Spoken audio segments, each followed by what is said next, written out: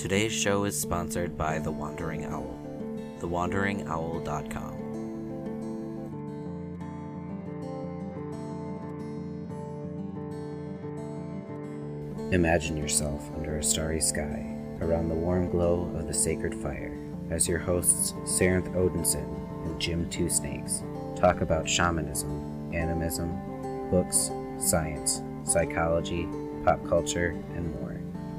Welcome to a show inspired by those late-night conversations by real-life spiritual practitioners.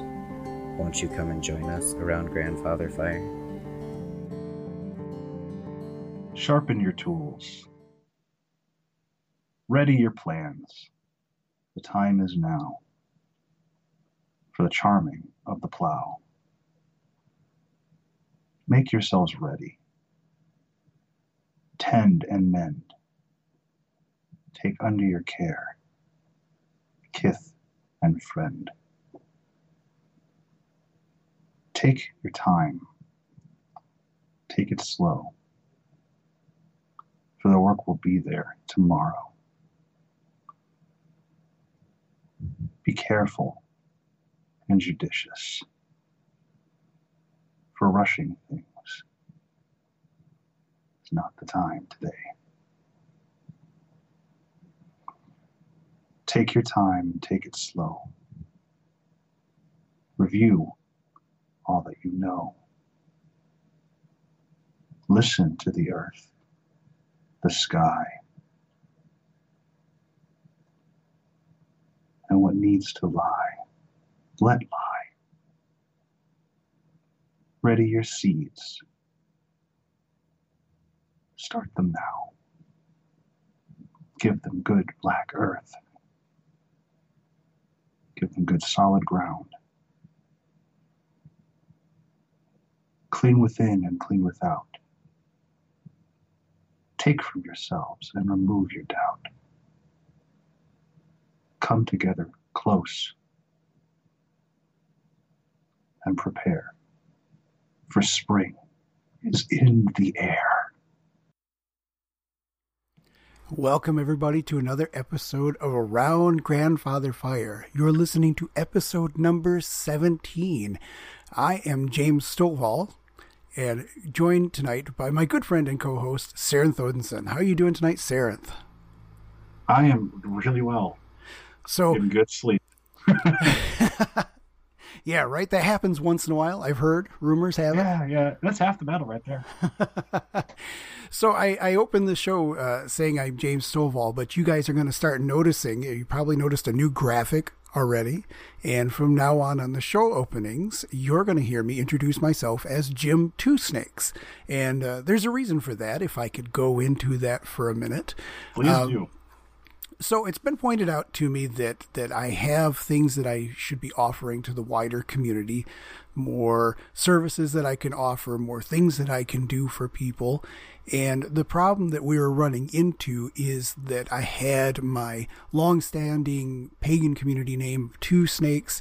I was going by James Stovall for quite a while. A lot of people in my personal life know me as Jim.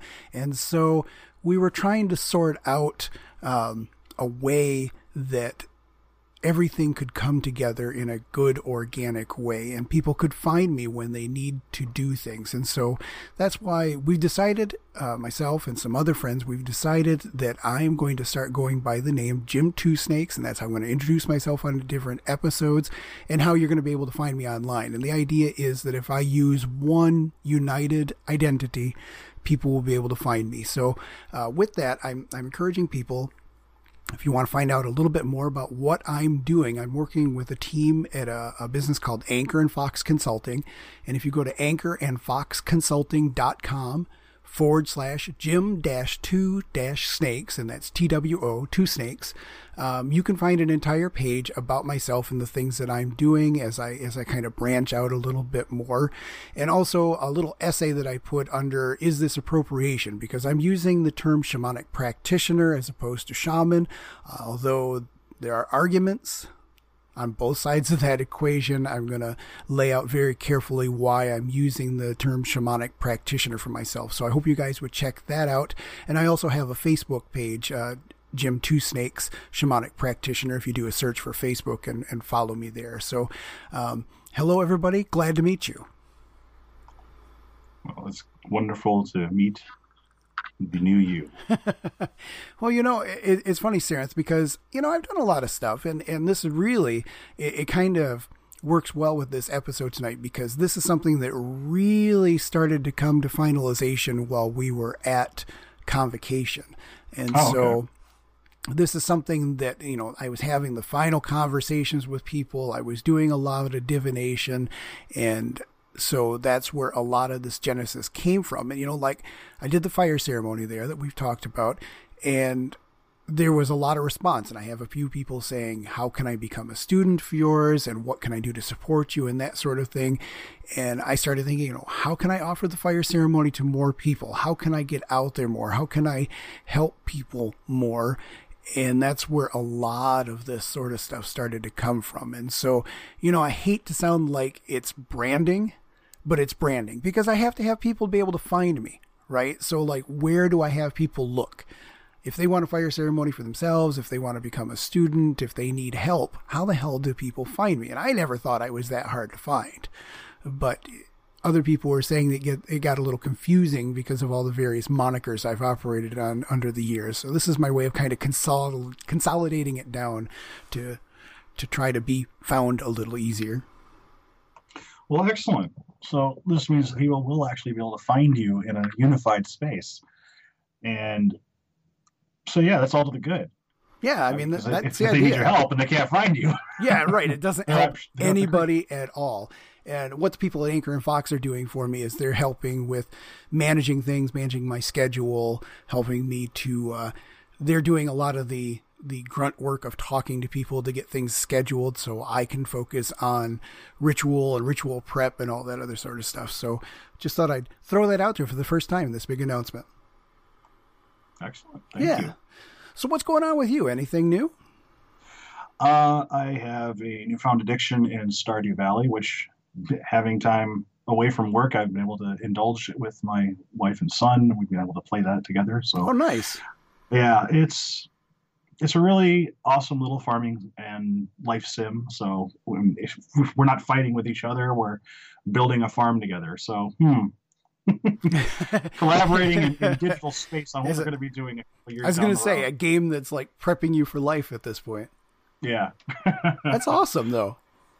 Yeah, and aside from that, just keeping up with webcomics that I frequently read. I mean, we were talking before the show. Yeah. And I find it really funny how you'll put out all these comics that you've been reading, and I was like, I haven't been reading anything lately. Well, yeah, I have. It's just all online. I've been an avid follower of Mega Tokyo since pretty much it started its run 20 years ago. PvP, which is Megatokyo is at megatokyo.com. PvP is pvponline.com. I read a couple of other comics, Misfile, which is a fun little fantasy story about somebody oopsing in heaven and somebody's file getting slotted the wrong way and all the changes that come out from that. So mostly I've just been kind of keeping my head clean to the pillow when I can find the time to sleep, and then just enjoying the time with the family. And it's been so rejuvenating to be able to have that time. That's awesome. Yeah, we've been... I haven't read any of those webcomics. I'm going to have to look into that. It's kind of funny. You're doing all the webcomics reading, and I've got all the stacks of physical ones at this point in time that I work. I know you've got a lot of physical ones as well. I just haven't had a chance to get caught up with them. So, my Spider-Gwen is calling to me. I picked up the first couple issues of the new Spider-Man run with Miles Morales in it, and that's been really good. Yeah. Starting off on a really good note by having him have to work with the Rhino instead of against the Rhino, which has been kind of interesting. And now they're throwing a little Captain America in there too, so it's like, this is awesome. Oh, I'm gonna have to check it out now. Yeah.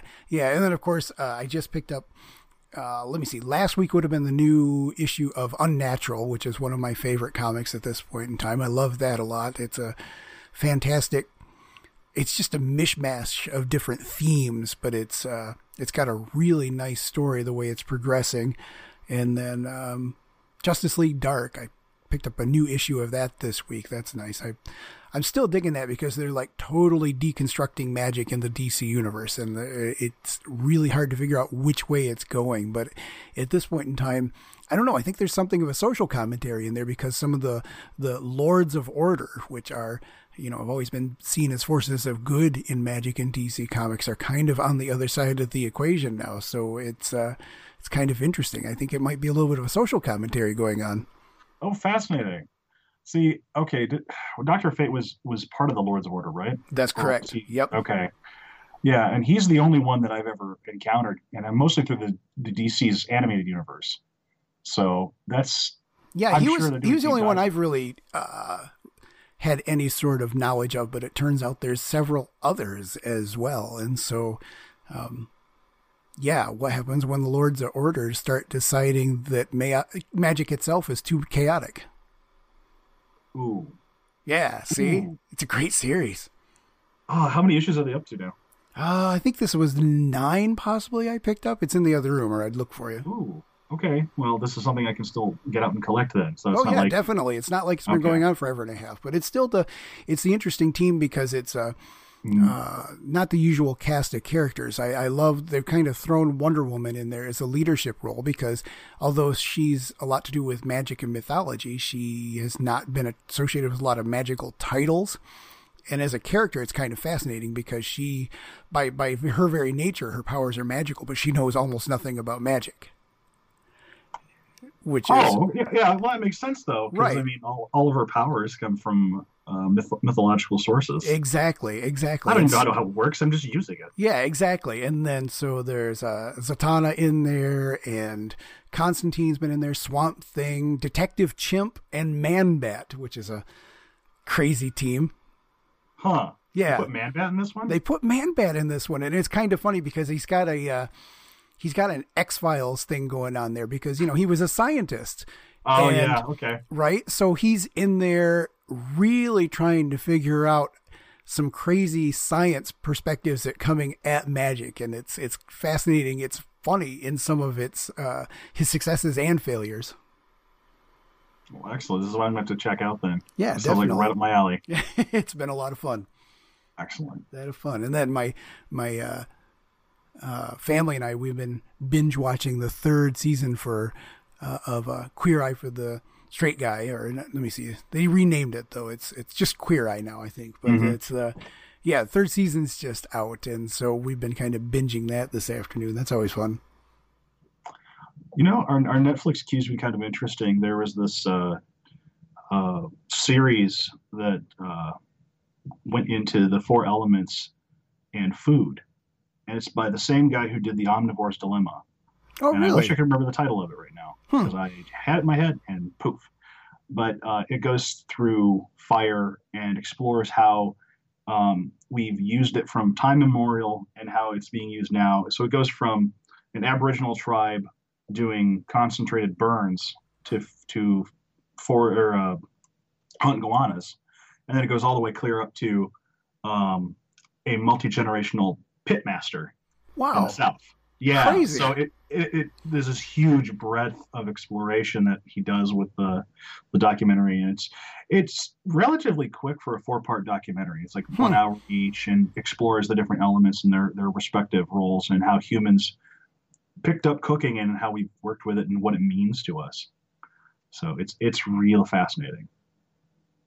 That sounds really cool.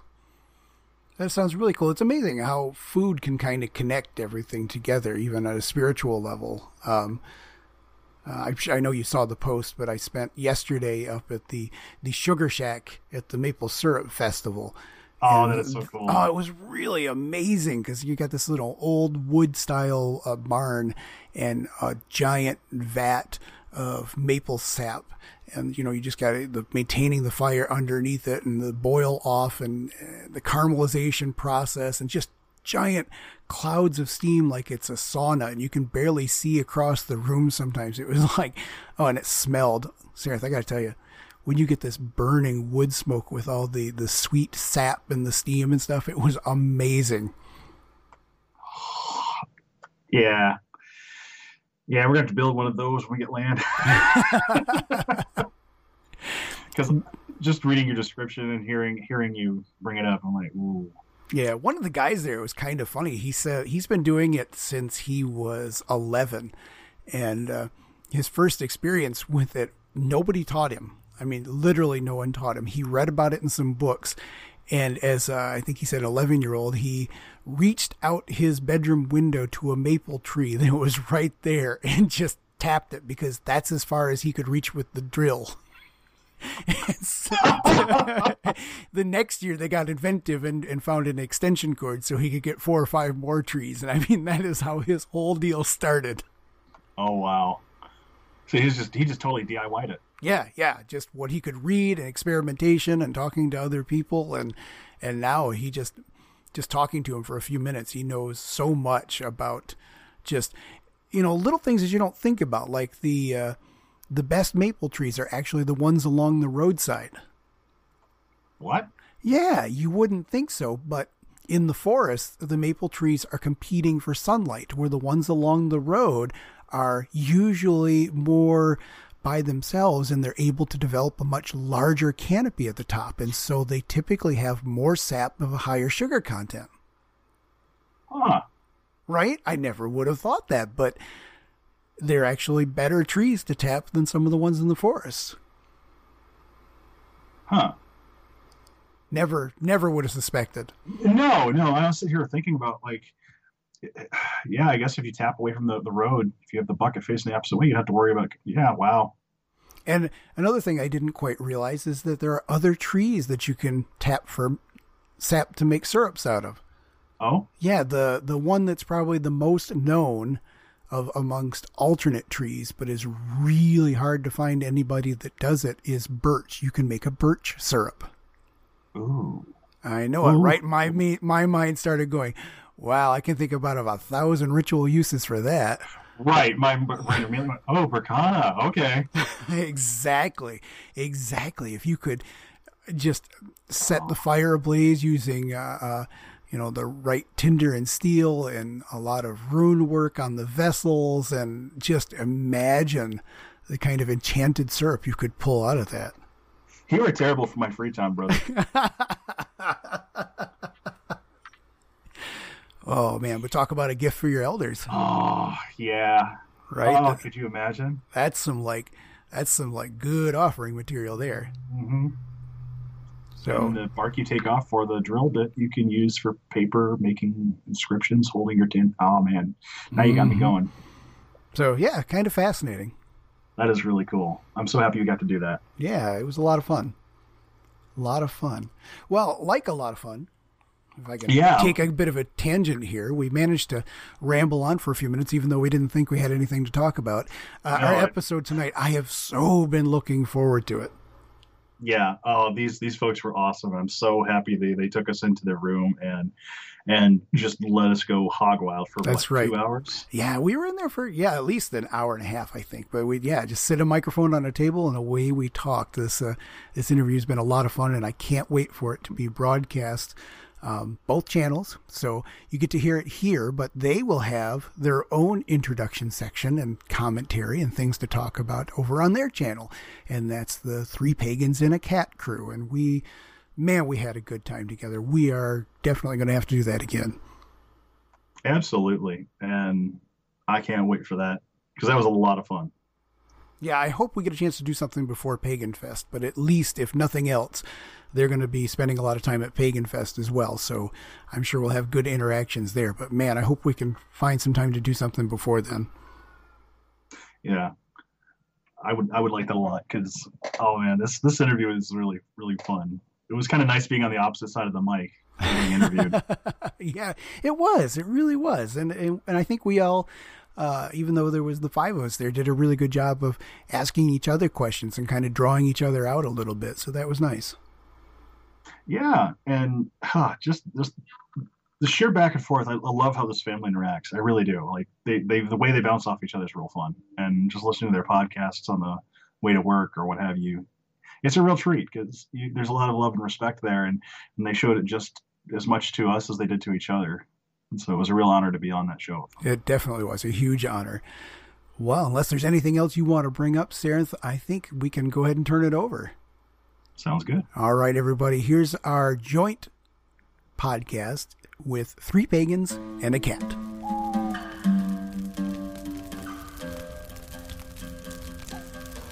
All right, so this is 3 pagans and a cat. It's a dual cast? It's a dual cast. Yeah. I like it. So you may call me Ode. I'm Carr. Merry meet. My name is Gwyn. I am James Stovall. I am Sarenth Odinson. And where are you guys from? We are from the podcast Around Grandfather Fire. Okay. So I know, like, so the big thing, I think, for one of the 3-pack people, in particular Ode, who has talked about Sarenth since it convocation? It was our convocation episode. So episode 3. You have to understand, Sarah. When your name comes up in Ode's mind or in her conversation, it's like, So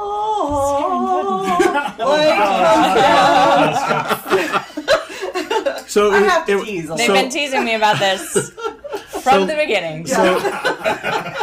So last year at Convocation, you basically changed Ode's entire mindset around the runes. Yeah. Rocked I had just started studying the runes, and I took your rune workshop that you did, and I had never thought about the runes the way you presented them, and I basically had to, like, scrap my whole system and start over. Oh, you're welcome. With the new mindset from what I learned from you. So And talked about you all the way home. Yeah. Talked about that class. yeah. And the runes and what Ode learned, and we heard about it several days later. I cannot take sole credit for that. My elder, Galina Kraskova, was the one that brought me to these understandings. She picked over the outline for that class, produced a lot of really good commentary, and it made me the person I am today. That's very cool. Well, now you're passing that down to That's Ode that because knowledge. that's really changed how Ode does everything. So, Yeah, had significant impact. Yeah. And then, of So course, thank you. I appreciate it. you know, You're welcome. we kind of got together because there's a service out there that allows podcasters to try to get guests. Right. And That Carr signed up for without telling anyone. right, that I signed up for because I was like, does well, this it'd all be the cool to time. have guests. Well, our first speaking engagement at MPF He just signed. Last He year- was just like, "We'll teach these classes," and then he told us after they've been accepted. after they've been We had accepted, I was like, no oh, by the way, By the way, we're teaching. I was like, "What the fuck do you mean we're teaching? We're not teachers. What are we teaching?" Well, I am, but you know, not this. Yeah. so my gosh, you're now yeah. forced into this. Yeah, But literally, we're like, what? But through that service, James contacted me and said, hey, we'd be really into this. Sarenth actually listens to your podcast. Which blew our minds. And then Ode went absolutely ballistic for about 2 weeks going, Sarenth Odinson listens to our podcast. And what do you mean he wants to be on it? We don't know what we're talking about. Nonsense. I listen to your podcast. Well, we often say we're We're definitely not experts on Please this. please don't take us as experts on anything. Please. No, but compliments to y'all. Really, every episode is just so packed with information. thank you. I really like your format and all the things that you're presenting. It's really an amazing podcast. Thank you. Thanks, Yeah, yeah. it's been a. We went back and listened to our early stuff recently because we just hit a year. Oh, man, do I understand that feeling. And we were like, our very first episode, we had this whole plan. We're like, every month we were going gonna to do cover different phases of the the moon. different kinds of the moon. Oh, Right. And immediately after the first episode, we never returned to that concept again. Forgot about it. Because our second episode was neo-paganism and sexual abuse because the Isaac Bonowitz thing had just come out. yeah, And we were like, oh gosh, I guess we need to cover this. yeah. And then we did convocation. And then we did convocation, and so we just never got back to it. Never- And I'm an ADF member, so I'm like, oh gosh, I've at least got to talk about this. Yeah. Right. And we started the Wheel of the Year, and then it was building your book, and it was like, Yeah, for a while there, we always knew what we were talking about because we had started 2 series like at the Yeah. very beginning of our podcast. Yeah. I don't know what the, So the I don't know Wheel what of the we were Year, thinking. basically, it's every 6 weeks or so we're talking about that because we want to get it out 2 weeks before the event actually happens. So people can get the content before the holiday Right. happens. And those have by far been our biggest listenership. Mm-hmm. Wow. Normally we average 3,000, 3,500 per episode. And those are around 5 to 6. We have one that's at 8 now. That's Yule, I think. I think the Yule episode, That's It's amazing. crazy. And People really like those go episodes. back and listen, like, it makes no Months sense later. to me. Months later, like, that one's, like, Yule happened already, people. Right? Don't Like, worry. people are still listening to it. We get listeners who say, I just got done marathoning your entire list. And we're like, are you okay? Right? This Yeah. guy, originally, people would be like, we marathoned your whole thing. I'd be like, well, it's 8 episodes. That's a work day. Now it's like 31 episodes. I'm like, are you okay? Right. Have you been sick recently? Do you have a very long commute? Yeah. Because our episodes average about an hour 10. Yeah. You know, so they're a little bit longer than the norm. Our first 2 episodes were like 40 minutes, and then everything else since then has been like, Expanded. how can we Then we trim these down? started adding in stuff. So we were like, well, we'll start reviewing things. Right. And then we started doing the little segments. Yeah. Ours So- are getting around an hour and 40 minutes, Hour 2 and 40, hours yeah. at this point in time, because we've been really blessed with a lot of really amazing guests lately. So we're doing deep dives. We're like, Yeah. hey, the stuff that you never get to talk about anywhere else, let's talk about that. Yeah. And so 2 hours later, we're like, well, we should stop. We could probably go another hour, but we probably should stop. Yeah. And I mean, our goal is 60 minutes, but we never ever we hit it. never hit it, and We hit that. we're almost always over. And actually, Our several last recently episode, been- we were 2 hours long. I managed to cut it down in the edit to an hour and a half. yeah.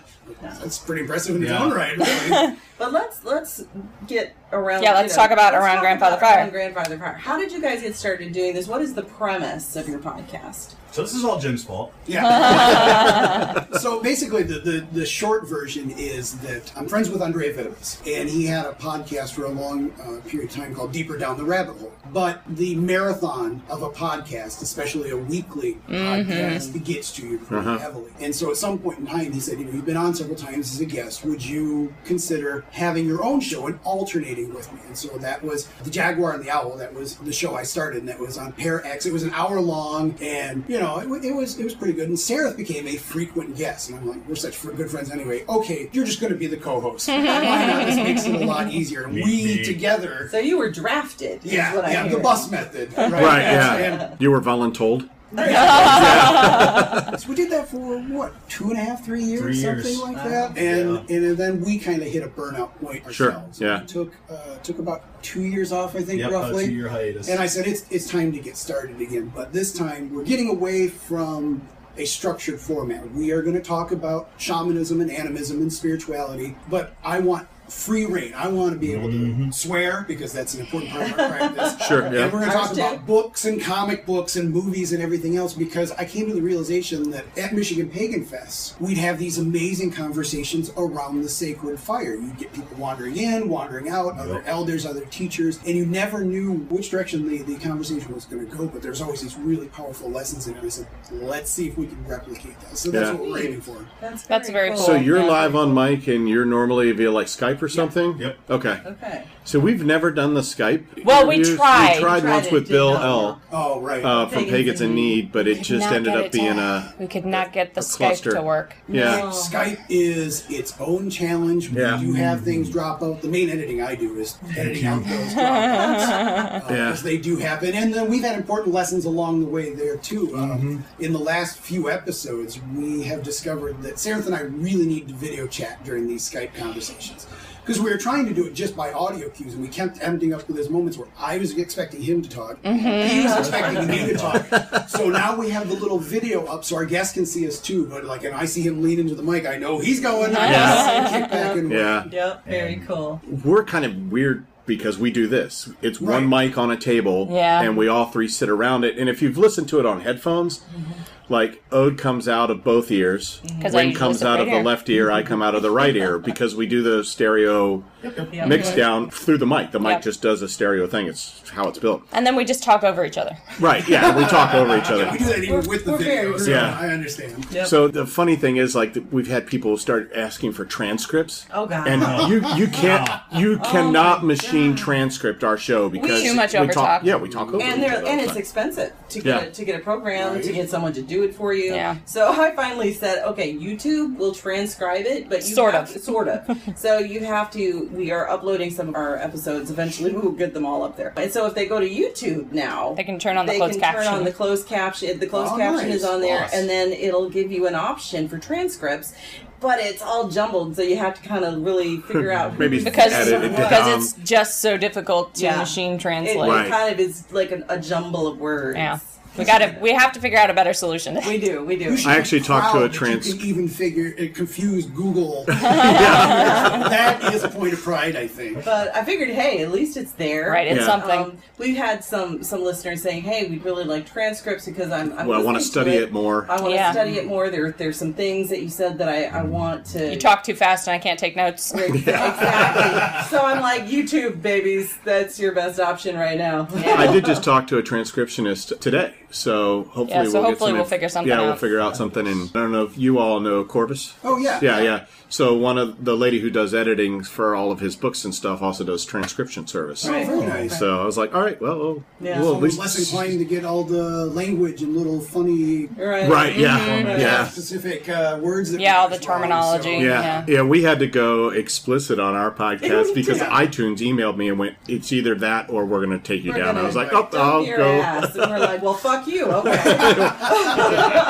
Yeah. We'll go explicit We'll and call go it good. explicit. I could edit all the swearing out, but it would be really awkward. Yes, Yeah. it would. Yeah. Plus, I think it just, we're just being ourselves. Right. And we were talking about that earlier before we turned the mic on. We got started doing this whole thing because we would have these conversations at home. Exactly like what you're hearing on the mic. Yep. That's Except what- even more strident, usually. Right. Yeah, exactly. And so we thought, and so Carr was just like, well, what do you think if we just do this on a mic and share it with people and maybe they'll get something out of it? And And so we were I like, okay. thought, like, maybe a whole 20 people on Earth were going to give a yeah. shit. And I was proven wrong almost immediately. Yeah. Yeah. And I don't know where you people came from, we but love you. I appreciate your presence. Now, do you all do a Patreon? We don't currently. We have Okay. talked about it. about We it. did one in the past for the previous show.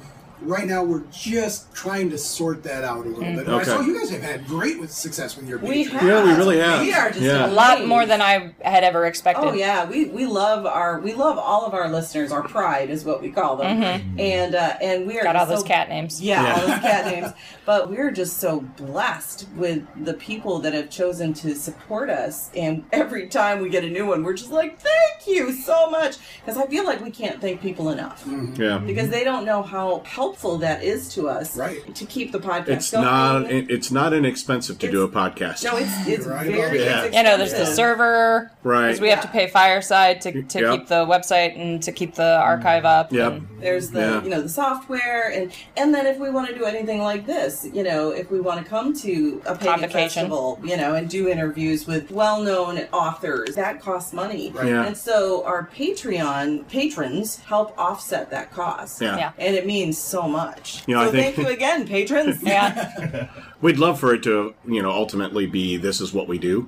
Right? I heard you guys are getting closer to that, though. Oh, Well- it's only been a year. But still, I know you guys have talked about getting a lot closer to that Well, dream goal. we're getting closer to our first first goal. First goal. Yeah, First which goal. is Ode working full time Yeah. on the podcast and going from a bi-weekly format to a weekly That'd format. be amazing. That's what we're talking Which about. we, especially early on, we had a lot of people asking for us to upload more frequently, and we were like, we can't Yeah. do Right. that right can't now. do it. Yeah. We have knife. Yeah.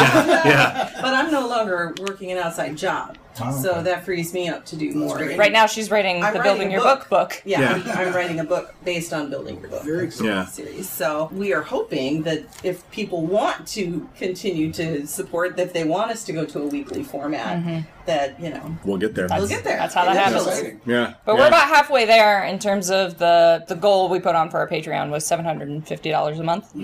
And we're at 300 something. Yeah. So. 360 something, yeah. Yeah. Really? I know, right? Yeah. When we started the Patreon, I told them, amazed. guys, we're going to get a maximum of $50 a month. Just be fine with it. And we Don't were. expect to make money on this. Yeah, And then the money kept coming in, and I was like, all right, I take it back, I guess.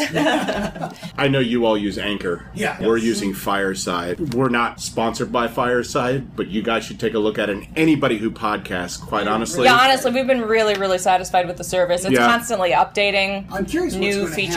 happen with Anchor because they were just bought out by Spotify. They were indeed, yes. yeah. So I'm That's right. really curious Yeah. how that's going to change with their Fireside has Spotify integration, so Yeah. it gets Yeah. cross-posted. It gets to cross-posted Spotify. automatically to Spotify, just about to everywhere, quite Yeah. honestly. Stitcher, I mean, they all It's great. have We don't it, have to worry about it. We had somebody who wanted to listen to yours who was struggling to find Yeah, it on who Google. did. Yeah, I Yeah. posted a link up. Yes, But thank you. Usually, if you search around Grandfather Fire, it pops up on Yeah. it. Yeah, it's the first. Yeah. It's the first link Right, on Google yeah. if you search the. Yeah. Which, by the name of the By the podcast. way, we should say we love your podcast. Yeah. We Very should know much. that. As you can tell, we talk a lot. So jump in. Yeah. Yeah. Don't wait for a spot. Just make one. Make a spot. Just make a spot. Yeah, if you've listened at all to the podcast, you know that we talk over each other, so Exactly. feel free to talk over us. When did you all get to Convocation? We got here Wednesday. Well, we write yesterday afternoon. Yesterday afternoon. 3 o'clock-ish, I guess it was. 3 or 4, something like that. Had anything entertaining or interesting go on so far? I had 2 really, really good back-to-back Death and Dying workshops I went to. Okay. Names escape me right now, but the first one was on being a death doula, Oh. and the second one was on end-of-life care and the processes that you need to go through in order to make sure that your wishes are observed, and some of the legal requirements and how DNRs work. So back-to-back, it was a really powerful time to listen into how the death doula system works here. We were one of the first adopters. We were the first 3 adopters in the States for the death doula certification. Now, it's not required yet, but there's work being done where death doula is actually a certified process to fill in the gaps between hospice care and lawyers and families Gotcha. and funeral homes. So it provides a really powerful method of healing and integrating information. So it's one of the things I'm very deeply interested in, given my work with Odin and Hela, and so it's one of those things I'm dipping my toes in and going, I wonder. Yeah. Right. Yeah. That And sounds just- very interesting. The end of life care, none of us are getting out of here alive. Right, yeah. Sorry, folks. Spoiler alert. So- Entropy wins. Knowing what you want and how you want it to go off, and having this is the disposition of my body, this is how I want to be taken care of, these are the ceremonies, these are the people to contact for the ceremonies, this is where my stuff goes. Having all that and having that dialogue now, not just with your relatives, but with your friends, making sure everybody's on the same page, and then doing that conversation again and again and again was really emphasized in that workshop. It was fantastic. I Gotcha. think it sounds fantastic because last year in May I was diagnosed with cancer, and so I had to have surgery.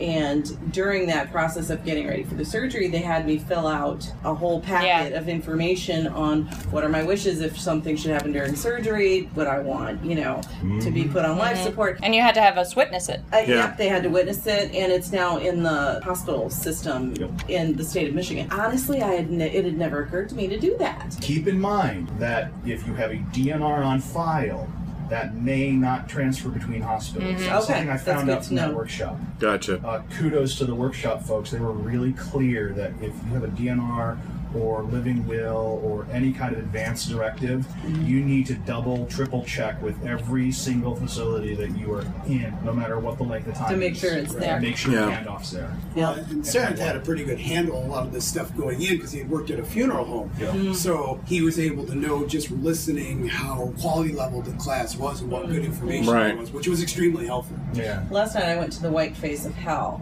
class in the evening, and one of the things somebody who was an attendee brought up was the fact that not all states honor DNRs. Nope. In fact, you can have a living will, a DNR, and your family, one person in your family can challenge it, take it to court, and then that person ends up getting put on life support, even though that was not their intention wish, or yeah. their wish. Making sure your POAs are in order, your power of attorney. That is number one. That is number one because anybody with that power who's in line, say something happens to both you and Car at the same time, and you'd be the first one in line.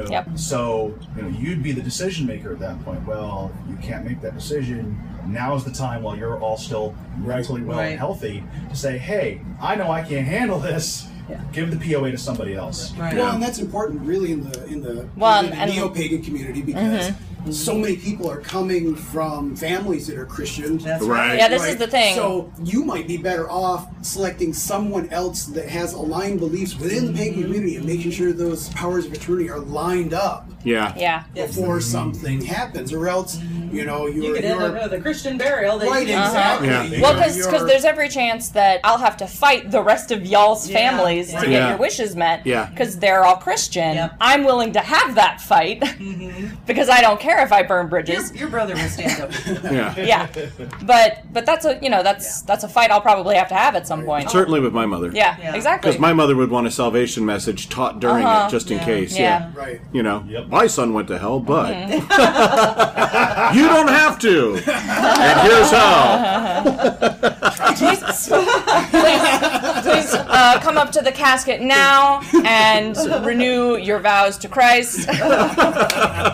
Oh my God. See, After that's, this. Oh, yeah. that's why I want to be on a, I know we can't do it legally anymore, but I want to be on a raft and have arrows, Shot at you. shot and go in flames. And then sent down the river. Yeah, I don't think that's gonna work. Yeah. Oh, but I want that. On the other hand, my mother Have to wants work her on ashes sprinkled all over the Capitol It's grounds, illegal. which is illegal. Totally illegal. We're like, sure, we'll figure that out. Cut a hole in the Cut a pants hole in the- pocket. Yeah. It was an accident. I don't know what to tell you. Although, Flower. to be fair, I went to a memorial service for a lady who she wanted her ashes put at the flower pots at a mall, and so somebody did that. They did that. Her family, they each got portions of her ashes, and they all went and they just like do. You're not watching me as I dump this into this flower bed here. It's fertilizer. I cannot imagine liking the mall enough to I do know. that. Apparently, she was a shopaholic. Right. It was like that was her therapy. She would go there. So I was like, okay, Different lady, strokes that's for different whatever folks. you want. Yeah, exactly. If that's important to you. I cannot imagine wanting to do that. Some folks go to Helheim, some folks go to Briarwood. I think at one point I talked with my children about having some kind of a treasure hunt. Yes. Yeah. Yes, we had a whole plan Yep. for a while there of we were going to bury you and Carr in separate graveyards and set up a scavenger hunt to get to one to the other. Nice. That could go in either direction. Yep. You'd start at one grave, follow the scavenger trail across the United States to the other one. It's like geocaching for the dead. Right. Yeah. Exactly. my And wife- stop at all our favorite places. I told my wife I want a headstone that says, "Here lies Shaman Jim. If you make good offerings, he might help you." And I said, "This is good for at least a century of entertainment." Like 100 years of laying there, like, wow, these kids are really crazy asses. I don't know what's going on here, but this is Oh, a fun. chicken, actually. Yeah, I used I'll make it into all the haunted Michigan books. It'll be great. I love it. That's fabulous. So when I was in college, I lived behind a mortuary. Sweet. And I was friends, or actually I was in high school at the time, and I was friends with the son whose parents owned the mortuary. This is in West Palm Beach, Florida. yeah, we went to the same college. So Right. Okay. I So- know a couple of guys who worked there. And so every once in a while, Jason would run over to my house and knock on the door, and he goes, "A Kennedy has died. You want to come watch us drain the blood?" And I'm like, "It's a Kennedy, sure, you know." Of course I'm going to go see that. Let's go watch some famous blood drain. And then like I've had like I've had some of the weirdest jobs in the entire world. So Yes. the majority of my career has been entertainment industry. But in the gaps. But in the gaps between like an entertainment job here and an entertainment job Because here, he had to, provide for his family. right? I took the one that they love the most The is children, that yeah. I took a job as a landscape architect Oh, excellent. at a perpetual care cemetery, which basically meant gravedigger. So I like to add that one to the. I like to give like the list and then add that one at the end. Just tack it on there. And people always record go, label "What?" owner, DJ, blah blah blah blah blah blah, gravedigger. Yeah. Yeah, and Ode has never And forgiven. I just like to watch the double takes. Ode has never forgiven Carr because he had promised that she could go to plant the pansies. Plant the pansies at the at at the Cemetery, gravesides. yeah. Yeah. When I was a kid. And then never happened. Yeah, because I got another job and we moved. So it was like, You never make This a was- promise to a 5-year-old and don't keep it. This was a source of strife in our family for many moons. but probably I mean, you worked at a funeral home. I did. So the weirdest thing I've ever had is we lowered the casket into the ground, and at that point it becomes cemetery property, no longer funeral home property. Right? And then the family decided they wanted the jewelry. At which point, Right. So I climbed down in the hole, opened it, took off her jewelry very carefully. She was an elderly lady, so she had very thin skin. And so, you have to be like super Very careful delicate, taking yeah. everything off because you don't want to like traumatize the family. Right, by breaking but off yeah. the finger. Here you go. Here's the ring. And Finger some skin. came with it. Here. Somebody give me a can of Crisco. Here, let's make a hand of glory. Degloved grandma. So by far that was the weirdest experience I had ever had, like, was to just climb down in this grave and like, okay, I'm I good. did take the opportunity to go, "Please, Oh, that would have been brilliant. Too early for that. That was in the 90s. So the book was out, obviously, book, but right. I wouldn't have had a voice But to that, go with that Gollum classic at that point. Smeagol. The Yeah. Smeagol voice. That was brilliant, by the way. Brilliant. Oh, precious. And the opportunity to do the pansies is still there. Sarenth does a huge amount of time caring for graveyards around the area. Oh, there you go. Well, there you go. That's your local graveyard." Yeah, we actually have one very Right nearby. outside, Yeah, we could. So actually. I now manage a manufactured home community. Oh, okay. And it literally, like, right out front of it is a Yeah. graveyard for a, Belongs to the for a Catholic Catholic church. Yeah.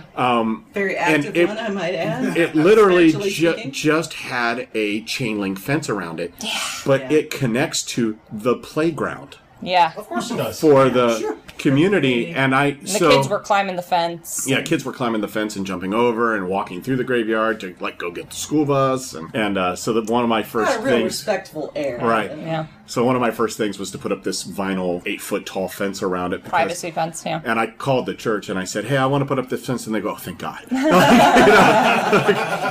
Please put it up. But it was more of for me, it was more of a respect for the families who are coming to intern their loved ones, not having to watch a bunch of kids running around on a playground cussing and throwing stuff and, You didn't have to listen to ghosts and spirits go, "Damn you kids, get off my car!" Right, exactly.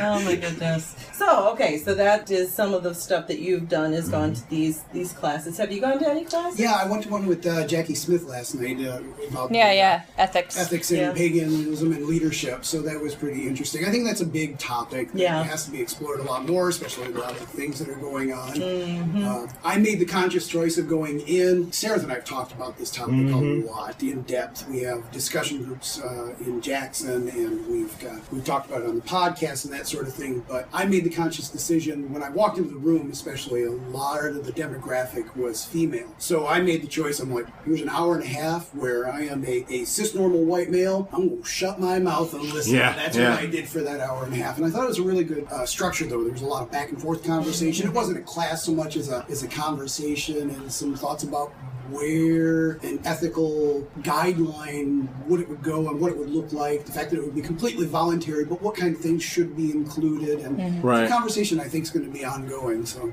Yeah, Ode went to that not because I would say we don't feel like we're in leadership, but I think other people think we are. We've gotten enough feedback from listeners who are very, very new to paganism, who are listening to the podcast and using it as a primary source, that I felt like I needed to at least attend. Because I don't have any leadership training. Right. I don't know what the fuck I'm doing. I'm still panicked that I have students. I'm like, Right?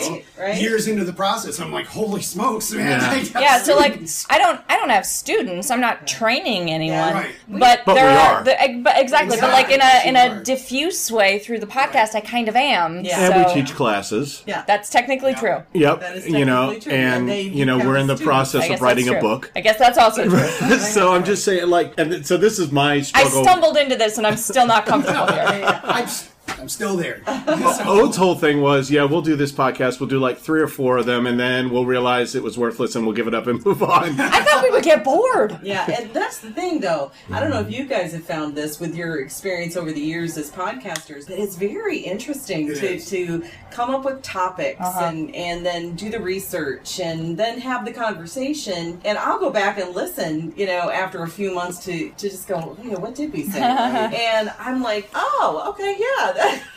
we had a really interesting conversation, and I can build actually even from what we talked about. Right. And then that spurs conversation with our listeners, Yeah, you know, exactly. because they give comments and they give their thoughts on the topic or their experiences, or they ask questions, you know. Well, And the way our Patreon and Discord work is, so if somebody signs up at Patreon Hunter level or above, so that's $10 a month or above, they get to listen live as they're recorded. Yeah. Nice. And there's a question and answer thing, so they can ask questions They can live interact as with we're us. doing it. Yeah. nice. And so And we've gotten, they've spurred a lot of good conversation that way. yeah. Yeah, it's So- been really valuable. Right. Well, Sarah, you want to talk about our favorite email that we were ever received from a listener. Why don't you go ahead and talk about that? So this gentleman named Brian, all the way from Denmark, emailed us rather out of the blue once we started talking about Northern tradition and heathen and Slavic things, and said, "Hey, so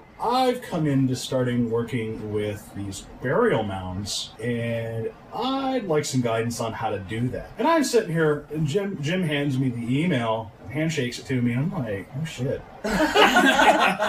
Wow. I mean, because he's asking about how to take care of his own, and I mean, him and his family ancestors. lived on this land. He's asking me to take care of his ancestors. Yeah. That's a huge responsibility. It was like, oh hell.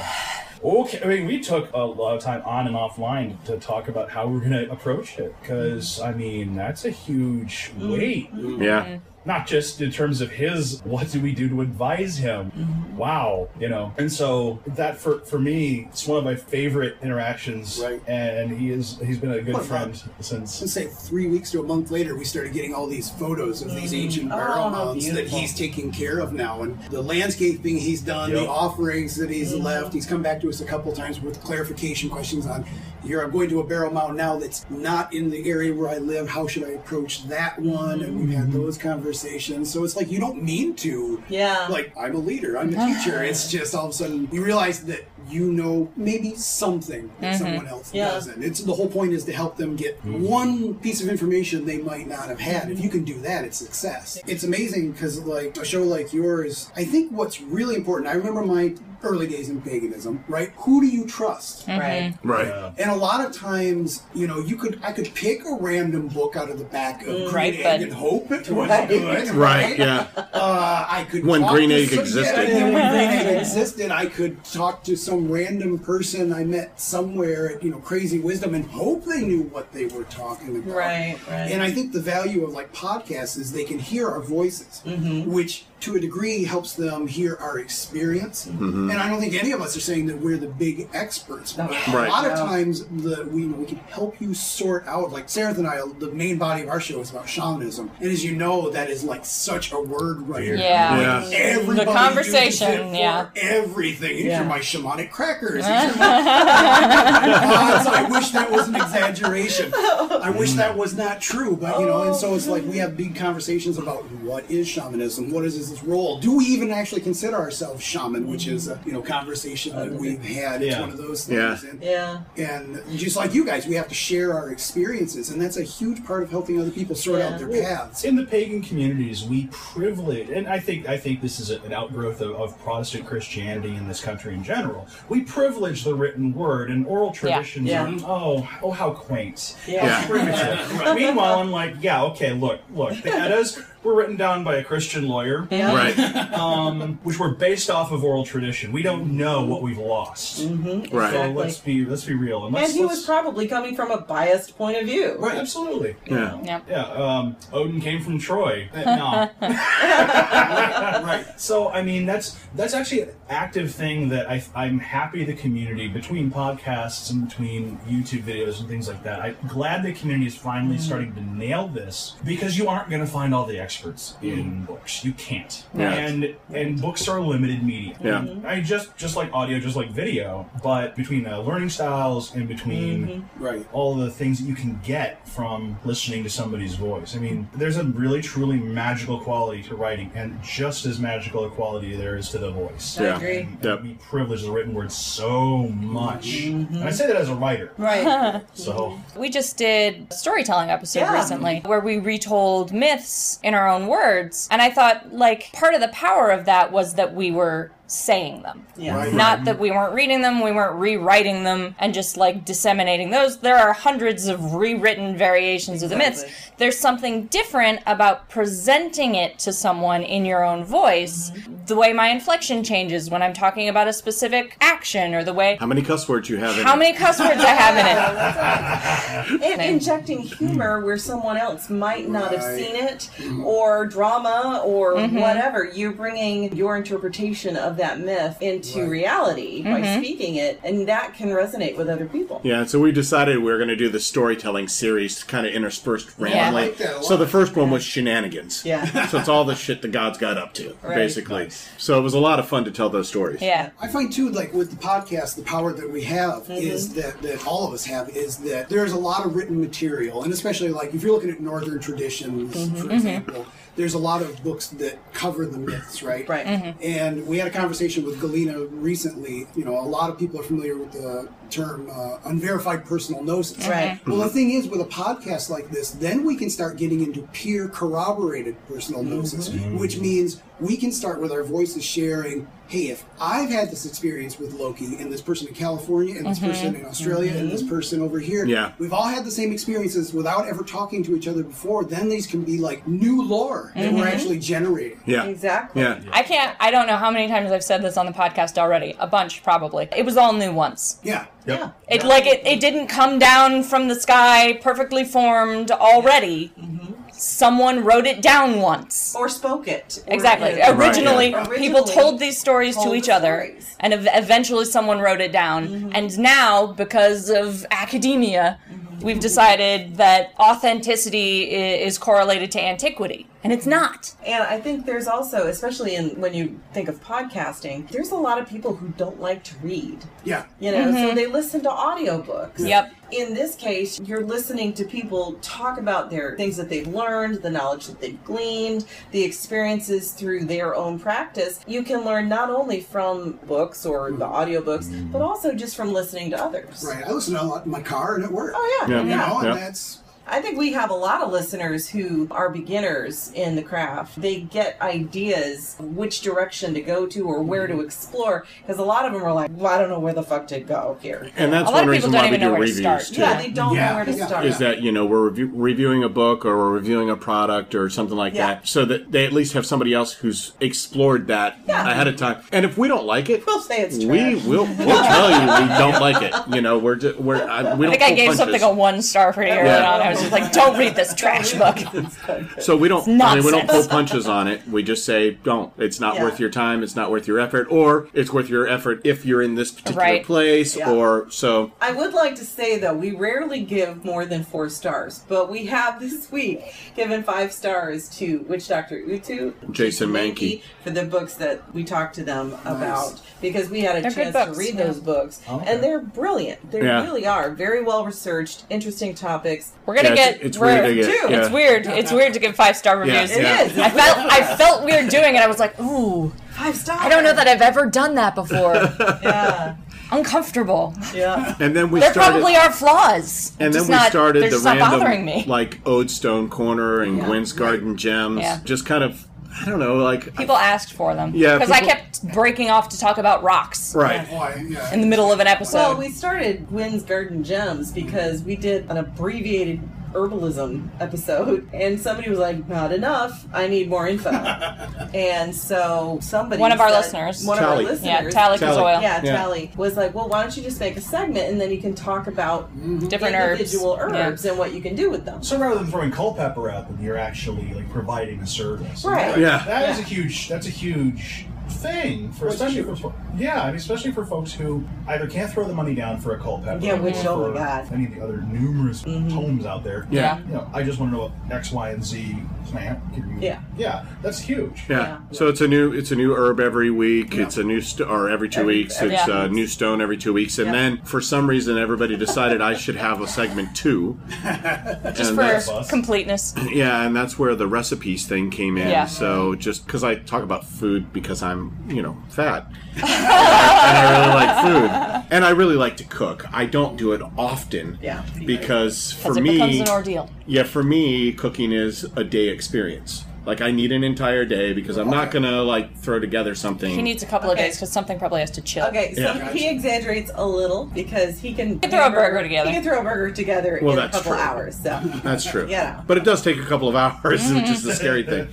I do like the stone information too, because when I was listening recently, I think it was the Liminal Space 2 one. Yeah. Electric. Electric My Boogaloo. experience, yeah, my experience working, my wife and I owned a metaphysical shop. She still got it online, but we don't have a physical location anymore. But the years of experience with the stones, it's amazing because people can have every reference book in the world.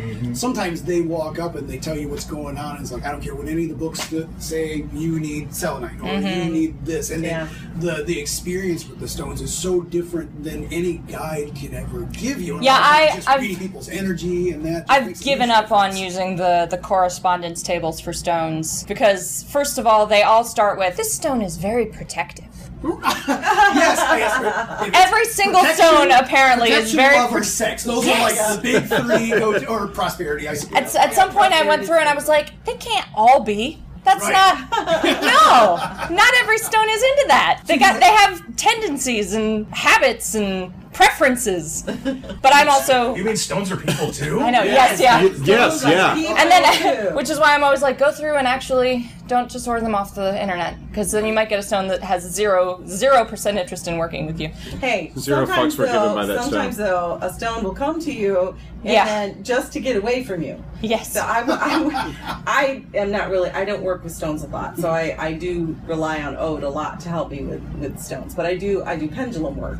So I was looking for a tiger's eye pendulum. She desperately wanted a tiger's eye. I wanted one because I had worked with one in the past. And so we were at a psychic fair, and there were vendors, and I found this one. And she was bringing me with her to verify, like, is this real tiger's eye? Yeah, you know. And so I found this one tiger's eye pendant, and it swang aggressively, and I got this, yes, take me kind of vibe, and Ode was also like, yeah, it's good swing. Good swing. It's got to work with you. It's genuine tiger's eye. So within, I think, a month. Yeah, you'd lost it 3 times. And the chain snapped. Yeah. And it was lost. But I found it the first time. And then another 2 months later, brand new chain. Also snapped. Stronger chain. Snapped. I was like, okay. Goodbye. Goodbye. And it disappeared. Yeah, we just never found it wanted to again. escape, apparently, from whoever. Had to get out into the wild. Had to get out into the wild to whoever it was seeking. So yeah, they are people too. When you work with herbs, I'm curious, how much do you rely on material that you've learned from books or whatever, and how much do you rely on intuition? Like if I'm making a protective, a lot of times I'll have to look at that person, I'll have my guides kind of feel their energy, and I would walk around and I would just open up jars and smell them, and I could tell from smell alone what someone needed for a protective bath. Didn't matter what the correspondence said. Right. How do you work with herbs? Is it similar? Or? It depends. Sometimes I go through, a lot of it is I've already figured out which herbs go with what I want, and it's recorded in my grimoire. But sometimes I do still go and I go, okay, what, if I want... Should go to her garden. Yeah, I'll go to my garden. It's like, okay, who's going to be good for protection? Sometimes I'll go to a list. But generally, I have an herb garden. Right, well that makes it so much better. And so I'll go to each herb. I have a relationship that I've built with each herb, and I'm like, okay, which one of you? Rosemary is... Who would like to work with me Who today? wants to work with me today? So herbs are people too? Yes. They're sweet little Plants spirits. are very That's people. the thing. This is the hilarious thing. When I don't was even work with younger- plants, and plants are very people. Yes. When I was younger, I did not have a green thumb. I couldn't grow anything to save my life. Once I started in the craft though, and I had a mentor who was like, no, plants are your allies. Nature is your ally. Learn the spirit of the plant and how to communicate and work with that spirit. You're gonna see a change. And I did. And once I recognized not just that it's a plant and that it has properties that are listed in a book and needs I started actually interacting with that plant. I talk to my plants and I ask it permission. May I work with you? Will you work with me on this? And so I do that, and I do have a bunch of dried herbs and I'll just kind of go, which will you? I really appreciate that because I understand that.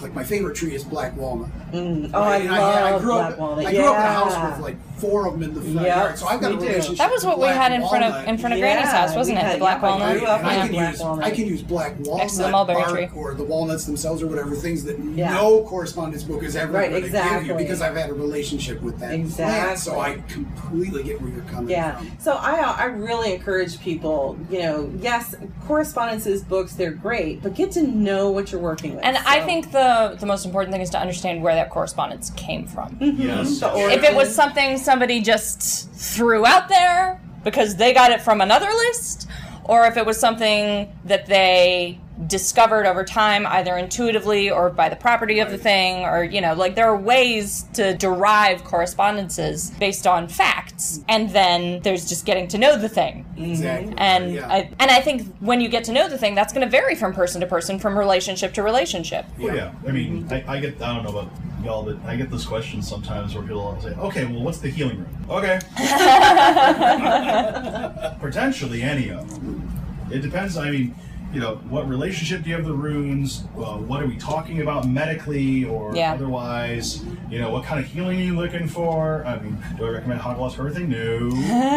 But does Hagelas have healing application? Yes. Depends on what kind of healing you need. I mean, when people say, okay, well, what plant do I need for healing? That's too broad. Yeah, right. too broad. Yeah. What kind of healing? Yeah. What kind of kind of healing? healing? Exactly. I mean, it's even it's like pigeonholing one of you folks with the Caro tradition. Well, what does a Caro person do? Yeah. Yeah. Okay. Yeah, we've got one. There's one ceremony called the despacho in the common parlance, which is a certain kind of offering ceremony that we make, and what you put in it depends on what you're trying to do and what spirit you're trying to appease. Thousands of different types of despacho ceremony. It all depends on who's running it and what the situation is. And so it's like, yes, it's the catch-all. That's the ceremony we're going to go to the most often. But at the same point in time, each one's different. Right. Exactly. I mean, you're talking about your relationship. There's something that you brought up on podcasts and in workshops a lot. Is your specific kinds of relationship with mountain spirits. Right. We're not in Peru. Right, exactly. So there was a little translation there. The paths I was taught in, it's all mountain based. They're in the high mountains of the Andes, and obviously we're lacking in mountains in Michigan, at least in this area. But what I found is, relationship-wise and energetically, our Great Lakes are mountains flipped upside down and filled with water. Oh, true. Right. Yeah. So they reflect the same kind of, they use the same kind of energies in a different way, and so it's building that relationship that I found really fascinating. Interesting. Yeah. I That's love really the cool. energy of the lakes. Oh, I know. Oh me too. my God, I love to go. And we to now Lake- live 15 minutes from it. Wynn goes to Lake Michigan and is like, I feel so accepted. I go to Lake Michigan, I feel like she doesn't have any interest in me at all. She's very big, I'm very small, she doesn't give a fuck. I love. Of course, it may be I'm a Pisces, so that may be why. But yeah, I love to go and just sit and experience the energy. We of go to the beach and I'm lake just... is how I perceive is just this beautiful. Right, gorgeous lake. she's like this. I feel this beautiful, motherly, welcoming energy. I'm just like, I'm gonna fucking woo. eat She's 0% fucks given about me. Even Superior. She'll accept my interest, and that's it. Even Superior, she's a fierce mama, is how I feel. Because I've at some point in my life, I've been to all the lakes. Not as a pagan. I've only been to Lake Michigan as a pagan. But I can remember the experience at each lake that I've had, and each one has a different feeling to it. Right. And Superior does. She's a fierce bitch. I mean, What I've discovered you don't over mess the with years Superior. Is your experience with that lake's energy is going to vary differently because the spirits of the lake itself interact with the spirit of the place where you interact with the lake. Oh, true. So, Yeah. Okay? Yeah. How you resonate with a certain peninsula might be fantastic on Lake Michigan, where you might get a completely different energy. Yeah. Or Sarenth might, but you move down a half mile where it's an inlet where a little stream's coming in. All of a sudden, this is my spot, but you don't feel it anymore. Oh, no, that's interesting. That's a very interesting thought, yeah. Very interesting. Because we've only really been to the one beach we on have. Lake Michigan. We should check out a couple more. Yeah. Yeah, I've been to 2 different parts of Lake Michigan, and having been on its easier to access coast, there's much more of an open, oh, come on, come play me. And then my family and I were going to actually do a pilgrimage to Lake Superior and stayed in the yurt for a week. And the energy of Lake Michigan, when we stopped off at this little culvert where you could walk down to it and then come back up, totally different energy, totally different experience. And woo, Yeah. just this raw fierceness. Whereas the public beach access is very, oh yeah, come on. Yeah, the Lake Michigan Come energy, on, like Nicole. Sleeping Bear Dunes versus Chicago versus my family has a cabin in the Upper Peninsula, so we're on the northern side of Lake Michigan, and those three energies are completely different, Interesting. and it has a lot to do with where the land interacts with the lake sphere. That makes Very sense. Terrible place. Yeah. I'm having to get used to going to the lake. I'm from the coast, so I was Yeah, born on he's- the East Coast. He's, and I he's lived in on an the West ocean. He's Coast. from an ocean Gotcha. place. So I'm from an ocean place. So I'm like, it's a big lake. Who the hell cares? You know. I love I much but- prefer the lakes to the oceans, I'll be and quite honest. and I've lived here 12 years now, 13 years, something like that God, in it's Michigan. been so It's long. been a long time. And this is the longest we've ever lived anywhere Oh wow! in our entire life. When I was a kid, we moved all the time. It was very weird for me to set down roots. Yeah. The first time I went to Lake Michigan, it had probably been, I'd probably lived here 7 years or so, and I went with a friend who's a hip-hop artist, and he was doing a show, and so we were hanging out, and we went out to Lake Michigan, and you could literally see a foot of the lake before there was fog bank. And I'm like, big deal, you know? And then probably 3 or 4 years later, I'm out with another friend driving around, and he's like, we were in Grand Haven, and I was like, oh, yeah, I've never actually seen Lake Michigan. He's like, oh, well, you know, just tried to talk. You're going to now, because you're in my car and you have no choice. Right. And we got out there, and you could see as far as you could see. Yeah. And you couldn't see land To on the the other side. And I horizon, was like, yeah. oh my God, this is really It is is big. different than what I expected. Oh yeah. You know, because I expect to, like, you know, drive Chicago? to the beach, drive to the beach and go, oh, look, there's Wisconsin over there. You know? You're dramatically overestimating the ability of your eyes. I think Legos he's was looking. your Elven IC. Oh, I'm loving the LOTR. Loving it. We are connected here, brother. We are connected. Oh my God. Well, you know, you look at the map of Michigan, and the lakes do make it look like they're a lot closer to things than they are. Maps are inherently deceptive. Exactly. Yeah. So. I mean, one of the things that really kind of brought it home when we were starting to plan this pilgrimage and do all this was, you know, looking at how scientists, I forget the discipline, but they basically considered the lakes like freshwater oceans for Yeah. purposes Yeah. of Right. how they operate. Yeah. I mean, you're talking They have tides and Yeah. and rhythms and movements and everything else. I mean, look at any really good shots of the tides rolling in from any of the Great Lakes, and yeah, I mean, There's power there. Right. Especially That's power. winter waves, I think, my are God. really cool because God. you Right, can that's when see Superior them is freeze like, and, yes. you know, and it's, Superior's like, I just kill you and I won't even You care. know, She won't even notice. That's right. Yes. Gordon Lightfoot's song was spot on. Oh, right, It's a yeah. Superior, you know, Superior never gives up her dead. You know, you do not mess with this lake. Because I remember the wreck of the Edmund Fitzgerald. I was in 3rd grade when it happened, so it was a big deal. Right. And you just dated yourself. A lot of our listeners are going to go, who the fuck is Gordon Lightfoot? Okay, babies, I'm the mama for a reason. I'm 54. I don't give a fuck what my age is. You know, there you go. I'm a crone. But yeah, so I remember the wreck of the Edmund Fitzgerald that happened on Lake Superior. And if you haven't heard Gordon Lightfoot's Wreck of the Edmund Fitzgerald, listen to it because it tells the story perfectly. It recounts. I have seen the story. museum exhibits about the wreck of the Edmund Yes. Oh, were Fitzgerald. you up at the And- Shipwreck Museum? Oh, But that's it a not only crazy talks place, about the man. tragedy that happened, it talks about the power Yeah. of Superior. And it talks about the fact that if you do not respect that power, you will pay the consequence. I got to tell you, anytime I'm traveling within the state here, or even around, like down to Chicago or whatever, that's who you make prayers to. Yep. I make prayers to Superior because Superior Oh, is the boss. I thought for a minute he was saying Gordon Lightfoot. Sorry, I'm not going to rule anything out. But no, you make prayers to Lake Superior because Lake Superior is the boss, Yep. Yeah. and it will tell the other land spirits what's up. Yep. And I think, you know, people from other states don't realize that they're called the Great Lakes for a reason. I mean, I consider each Great Lake their own goddess. Yes, Yeah. I do too. And one of the things that I was tasked with, and I'm putting this on the air so that I can't escape it. All right, accountability. We'll hold you accountable. rule, Saren. is Power, authority, accountability. At some point, I have to make pilgrimages to each lake. I've got 2 parts of the poem that I have to write in an epic fashion. So this is one of the things that the Great Lakes is asking me to do, and then I'm going to kick myself in the ass and eventually get it done. You're going to do it. Yeah. So, if you have a nice beach house on one of the Great Lakes and you would like to host Saren Thodenson, There you go. please email to gmail.com. But seriously, though, I think that Gordon Lightfoot's song "Record Edmund Fitzgerald" is one of the songs that I sang in full to Superior when I met her, and it's pretty much a devotional song. Yeah, it is. It really is. Did you hear that, babies? I'm going to say it again. Listen to The Wreck of the Edmund Fitzgerald by Gordon Lightfoot.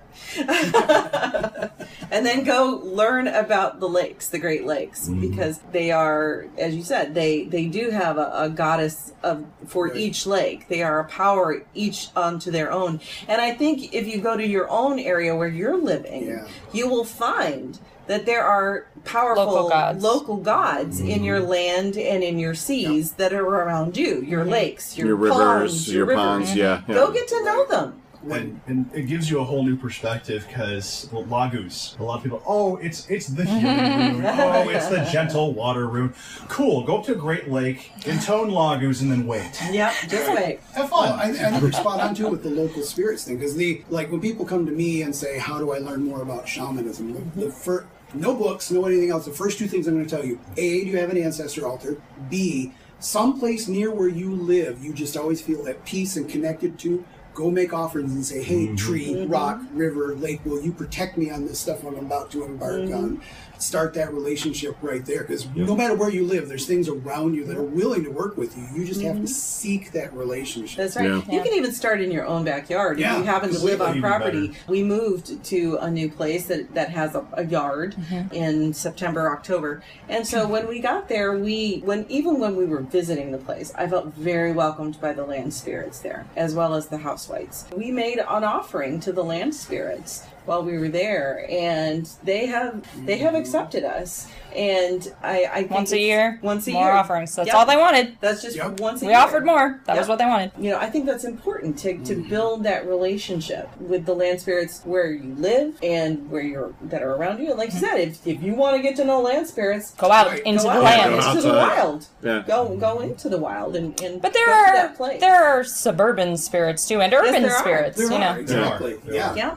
Wherever you are, there are spirits. When we had our metaphysical shop, we were looking for a location. It was downtown Jackson, right? And so the Grand River runs through Jackson. So I made prayers to the Grand River. But the other one, we have a really old theater called the Michigan Theater, and they call it the Gallon Mechanics. So I went to the theater, and I'm like, you are the queen of this downtown. Help us find a space. And I made offerings there, and I think we found our space within a week after that. Oh, wow. Very cool. You can do those. Urban spirits as well. Yeah, absolutely. Just open yourself to the possibilities. Yeah. I think is a big thing. Yeah, I am not an urban dweller. I don't feel comfortable in cities.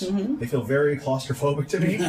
But I got lost one time in downtown Ann Arbor, and I'm like, I'm walking around for 20 minutes, half an hour. I don't know where the fuck I am. All right, fine. So what's the closest thing? Oh, there's a tree growing out of the ground with it had those little grates around. Okay, well, I make a little offering there. And okay, land spirits, which way should I be going? So I shut my eyes for a minute. Spirits go, okay, that way. 10 minutes, I find my damn car. All right. Now, see, I'm exactly the opposite. So I'm an urban guy. I was born and raised in Washington, D.C. I've lived in L.A., Atlanta, Miami, Nashville. We've, broadly speaking, been large city people. Yeah. And so now to live in a town of like 4,000. And so small. And just the property that we live on is maybe it's 200 families. In the property where we live, not even 200, 180 something. Feels very weird to me. There's nothing. If you want to go to the grocery store, you have to go to the next town over because there's not a grocery store in town. I grew up in a small town, and this is even smaller. You grew up in a village. It was legally a village. But for me, I'm used to being able to walk out of my apartment or row house and across the street is a grocery store. Yeah.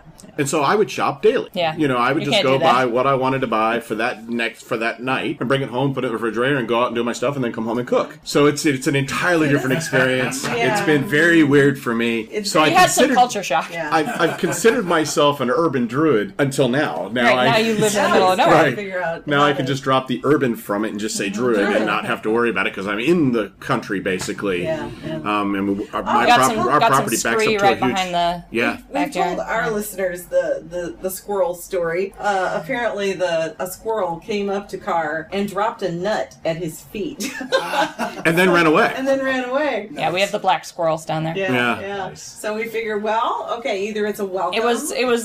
He had just started at the property, and winter was coming on. So, in my opinion, that was the start saving your pennies, squirreling away your shit. Yeah. I share one real quick.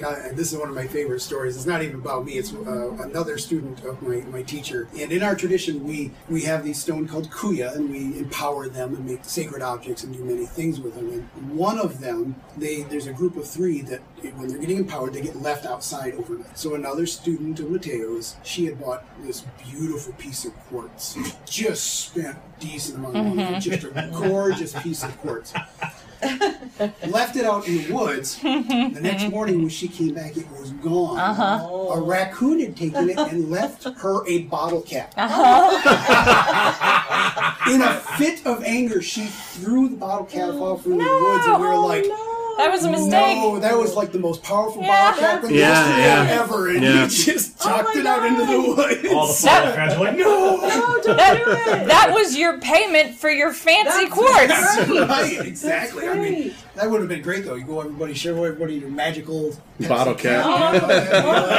That would have gone straight on the altar. No doubt, right? Oh my God, that's amazing. Oh goodness. So, tell me a little bit more about your path, because I don't know what your path is. Sure. So I am Carol, lineage, tradition. We call it a Paco as opposed to a shaman. Essentially, the short version is that when the Inca Empire was invaded by the conquistadores, the priests went high up into the mountains to hide. And they're living at levels that are so high that humans, you're right on the edge of where humans need oxygen bottles.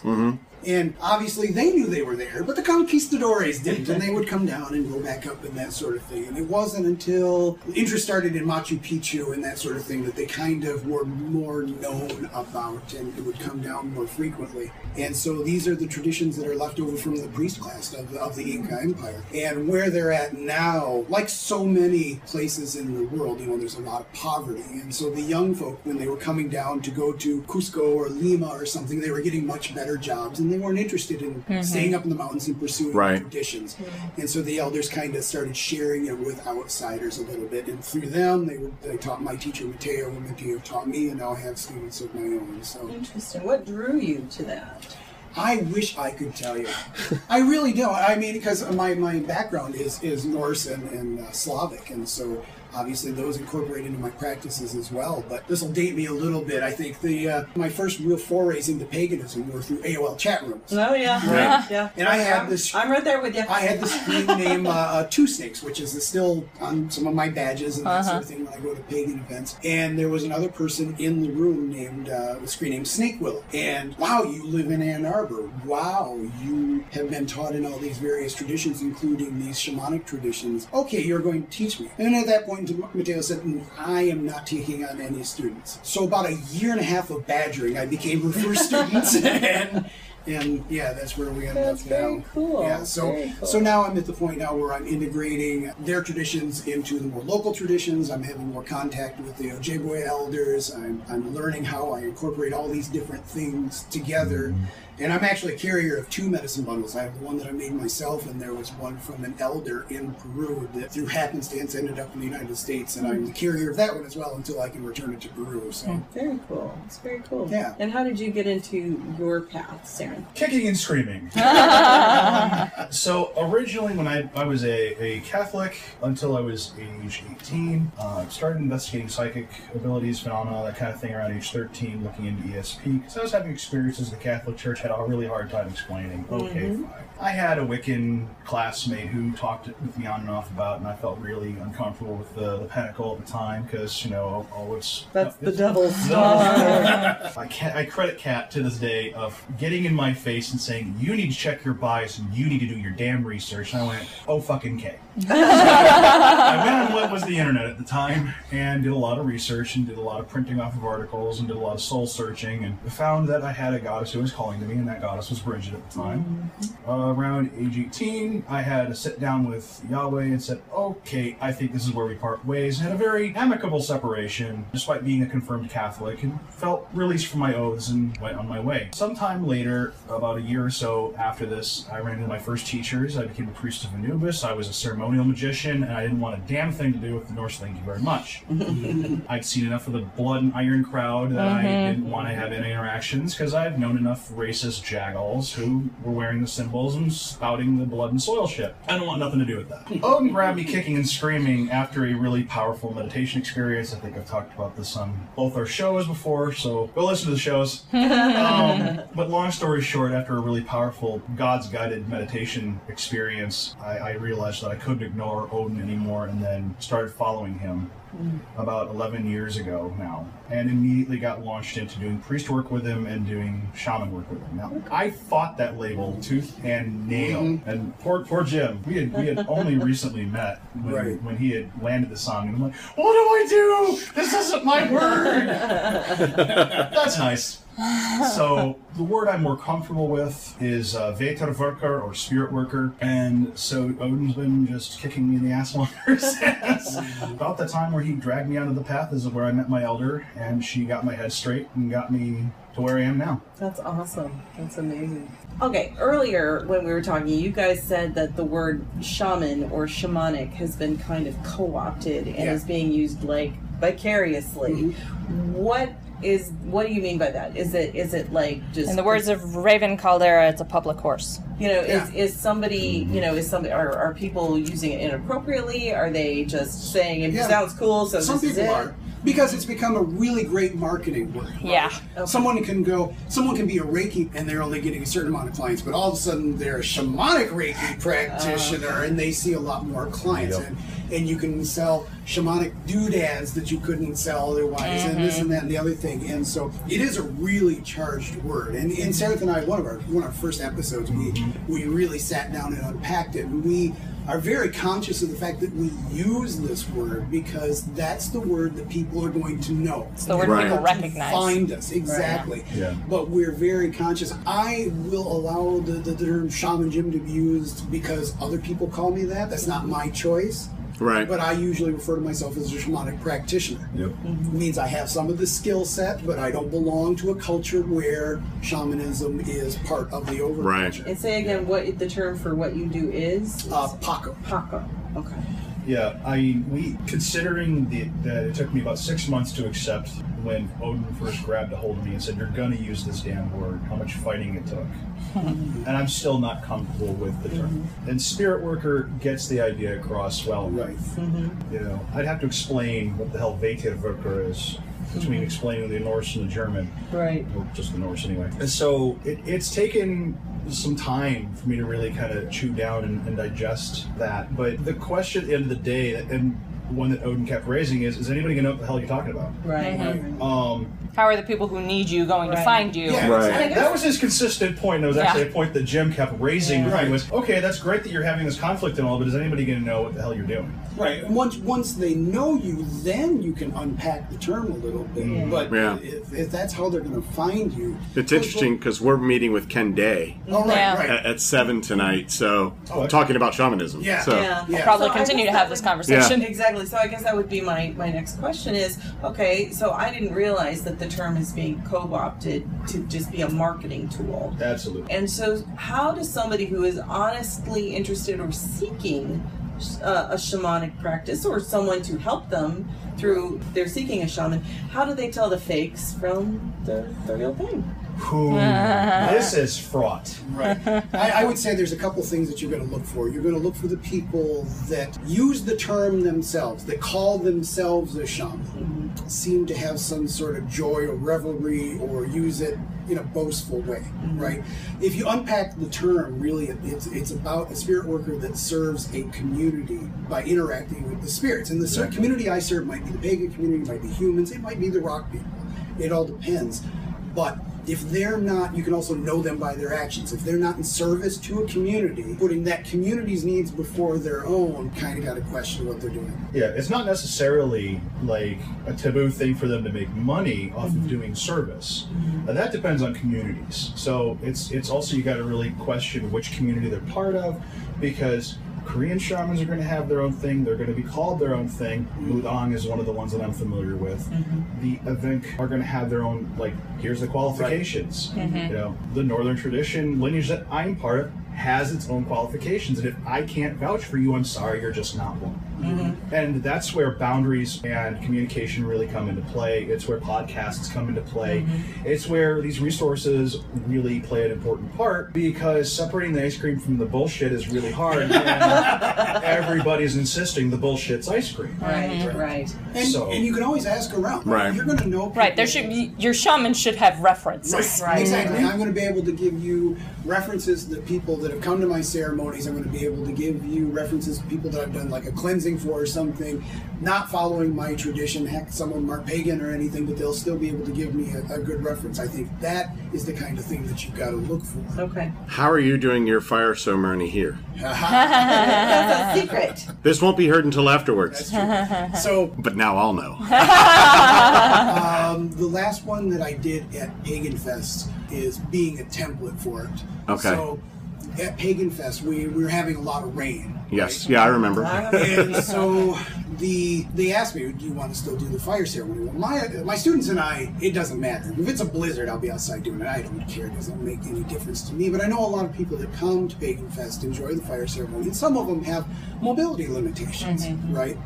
So I'm like, I don't want to deny them the ceremony, yet at the same point in time, I want to have them be able to access it, that sort of thing. So what we're working with is a little bit of chaos magic influence. Thanks, Andrea.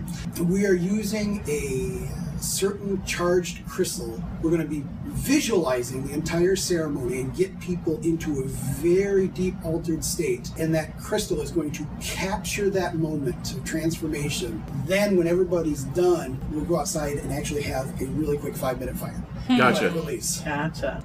Okay, so thank you guys so much for spending time with us, and this has been fun. Yeah. Yeah. So, Yeah, this has been a fun so if conversation. people want I've to enjoyed this. find Around Grandfather Fire, they can go to... You can go to anchor.fm or go to your favorite podcast app and just type it in. It should show right up. Okay. And we'll link this in the links under our episode too Yep. on the website. If you get our episodes through the website, although I don't think most people do. It's like And then you website. can find have us a at website? I know. 3pagansandacat.com. Yep. Yeah, 3 pagansandacat.com Yep. is the website. And your website? Otherwise, y'all know where to get it. So we are aroundthegrandfatherfire.fm or anchor.fm. Yes. Yeah, Yeah. okay. And then for your email contact. You can find me at jim@thewanderingowl.com. You can find me on Instagram as Wandering White Hat, or you can find me as James at the Owl on Twitter. So mine is, my website is sarenth.wordpress.com. You can get a hold of me at sarenth@gmail.com, SARENTH, and I'm on Twitter at Sarenth. Nice. His blog is also good, by the way. I do read that. Surprise! Thank you. That's a shocker. Yep. All right, so that's it. All Yep. right. Thank everybody for listening. Thank This you. has been 3 Pagans and a Cat and Around Grandfather Fire together around a round table in a hotel room, but it's close enough. We're doing our best. Yep. It's a metaphorical fire. All right, bye. Bye.